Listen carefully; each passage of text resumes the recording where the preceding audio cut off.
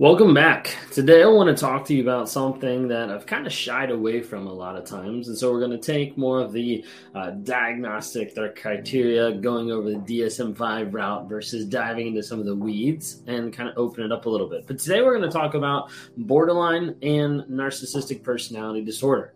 And not just from my perspective, even though I do have some of that perspective from being with a person who had borderline and had those narcissistic traits, I want to bring it first to the table of just saying like, hey, this is what it is, and be able to actually walk you through some of the actual criteria that makes up narcissism and that makes up borderline. You might be surprised at some of the things that you might have thought were a characteristic or criteria that actually aren't. If you guys are new here, my name is Ben Taylor. I'm a self-aware narcissist on this platform to provide awareness, growth, healing, and change. And we do it on all different platforms. I'm trying to make sure that people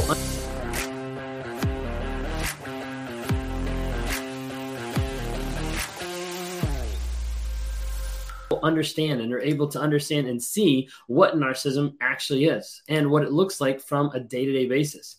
There's a lot of times people that we talk to that have no clue of what narcissism actually is. They think it's just someone snapping selfies or just being a butt.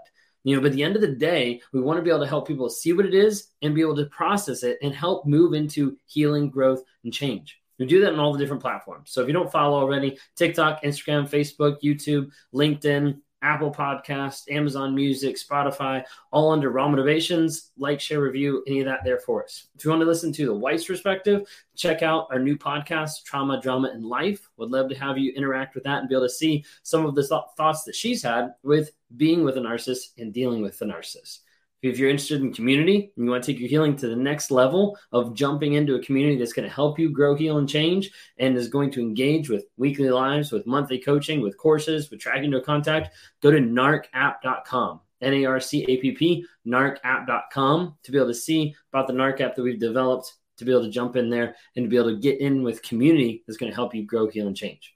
Anyways, wanted to dive in today, and I mentioned earlier, we're going to talk about narcissism and borderline personality disorder. So I brought a handy help with me today, and that is the DSM-5, because I'm not going to jump into the deep end and get eaten up by it without letting you guys know at least what is going on with it. Okay, so as we're diving in, I want to be able to read through some of these for you that are listening to the podcast or can't look at the video right now, but I want to read through some of these, give a little bit of snippet, and then we're going to dive into narcissistic personality disorder as well. So when we're talking about borderline personality, so the first little tagline is a pervasive pattern of instability of interpersonal relationships, self-image, and effects that and marked impulsivity beginning by early adulthood and present in a variety of contexts as indicated by 5 or more of the following.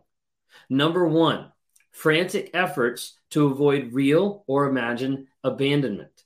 Now, a lot of times I talk about borderline, the core, the underlying thing underneath borderline is abandonment.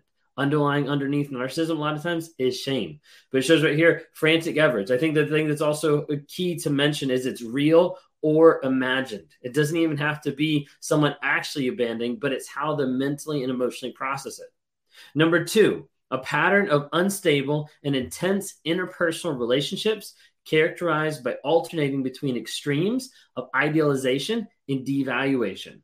This is where sometimes you get a little bit of the crossover that people are like, wait a second, doesn't a narcissist love bomb and then also devalue? Yes, that's where you see sometimes the extremes of where it kind of matches up a little bit or people get confused by it. Number 3, identity disturbance. Markedly and persistently unstable self-image or sense of self. The hard part that gets confusing for a lot of people is borderline struggle with this period, but also people that have been victims of narcissistic abuse. Coming out of a narcissistic abuse in a relationship, a lot of times people have been beaten down so much. Their self-confidence, their self-worth, their value, all these things have been beaten down so much that like, I don't even know who I am. And sometimes people are like, oh, well, you're borderline. Sometimes it's just because they've been in an abusive relationship. Number 4, impulsivity in at least 2 areas that are potentially self-damaging. Examples here, spending, sex, substance abuse, reckless driving, binge eating, a lot of different things that just have to go back to the aspect of being self-damaging, okay? Number 5, reoccurrent suicidal behavior, gestures, or threats, or self-mutilating behavior. Now, sometimes we see this in relationships where it's threatened a lot. Sometimes you see it on the narcissistic side. Sometimes you see it in the borderline side. But the idea of like leveraging that as a threat to be able to control something in the relationship. Number 6, affective instability due to a marked reactivity of mood. The example it gets here is intense episodic dysphoria, irritability, or anxiety, usually lasting a few hours and only rarely more than a few days. Number 7, chronic feelings of emptiness. That one relates to a lot of different people in and out of narcissistic relationships. Borderline, chronic feeling of emptiness. With narcissism, a lot of times you hear people talk about the void or like stuff that's missing that they're always looking for. Number 8, inappropriate, intense anger or difficulty controlling anger. An example of that a lot of times is frequent displays of temper, constant anger, or reoccurrent physical fights. It doesn't have to be fights. It can just be the anger, just be the temper. It can be a lot of different things. But that inappropriate, intense anger, or a lot of times just difficulty controlling it. Number 9, transient, stress-related paranoid ideation or severe dissociative symptoms.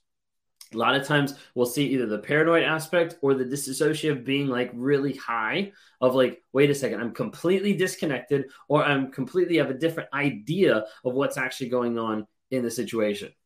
Okay. So that's going over really quick. Borderline personality disorder. Okay. Borderline personality disorder, those 9, you're supposed to have at least 5 as far as in terms of diagnostic criteria. Now, obviously, as we're going through these, we're not diagnosing. We're not saying, hey, this is who someone is. But I do bring this up to be able to say, hey, I want you first to know, to be aware and to understand what the criteria actually is whenever we're talking about narcissism and whenever we're talking about borderline. Because I think it's healthy to be able to know this is what makes it up versus us just sometimes guessing or people just throwing out like, oh, it's supposed to be this way. Needless to say, sometimes people will be like, the person that was in my life, they never cheated on me. So that means they can't be a narcissist, right? Well, surprise, cheating isn't a criteria for a narcissist. But a lot of times it is the outworking of the criteria that's there. So let's dive into narcissistic personality disorder. So when we look at narcissistic personality disorder, the tagline on it there shows a pervasive pattern of grandiosity in fantasy or behavior, a need for admiration, and a lack of empathy beginning by early adulthood and present in a variety of contexts as indicated by 5 or more of the following. Number 1, has a grandiose sense of self-importance. An example, exaggerates achievements and talents, expects to be recognized as superior without commensurate achievements. So with this, you bring in a big aspect of the ego. It's about me, and it all has to all be about me, and the aspect of a lot of times saying I'm better, stretching the truth, I'm better, or I've done different things that you're supposed to think that I'm superior as you, even if I'm not. Okay. Number 2 is preoccupied with fantasies of unlimited success, power, brilliance, beauty, or ideal love. For me, the biggest one that resonates with me is the ideal love part, is the idea that I was always looking for this ideal love going from person to person to person. Number 3, believes that he or she is special and unique and can only be understood by or should associate with other special or high status people or institutions. Sometimes people disconnect a little bit with this one of like, I don't really get that. I don't really see that. And sometimes for me, this is like the idea of being in like the workplace environment, knowing that I do it better and no one else is going to understand what I'm doing because they don't think on that level or because they don't process something a certain way or they're not analytically mindset or like whatever it might be. It's almost that a sense of a little bit of entitlement, but it's almost that sense of like, I know better and I'm going to look down on other people that don't or that aren't good enough. Think of it that way. Okay. Number 4, requires excessive admiration. And that goes without saying. Okay. Number 5, has a sense of entitlement. So example is unreasonable expectations of especially favorable treatment or automatic compliance with his or her expectations. So the idea of entitlement of like, I expect that I'm allowed to have it now as fast as I want it, whenever I want it. Like I'm entitled for this, like this is happening for me.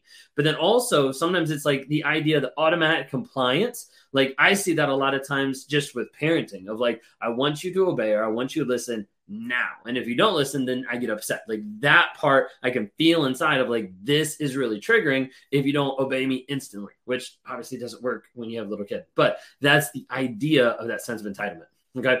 Number 6 is interpersonally exploitative. So takes advantage of others to achieve his or her own ends.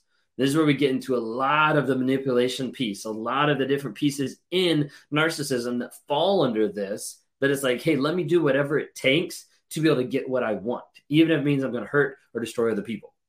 Number 7, lacks empathy, is unwilling to recognize or identify with the feelings and needs of others. What I think is always interesting here is it doesn't say there's no empathy ever or they're unable to have empathy, because that's normally what people think. Narcissists are incapable of empathy, and a lot of times that is true. However, there's a lot of times that narcissists have empathy, but if you read the rest of that sentence, is unwilling to recognize or identify with the feelings and needs of others. And so I'd rather not recognize that you have issues, not recognize that you're upset, not recognize that something I did hurt you, because that reflects bad on me. Number 8, is often envious of others or believes that others are envious of him or her. So like being envious of something you have or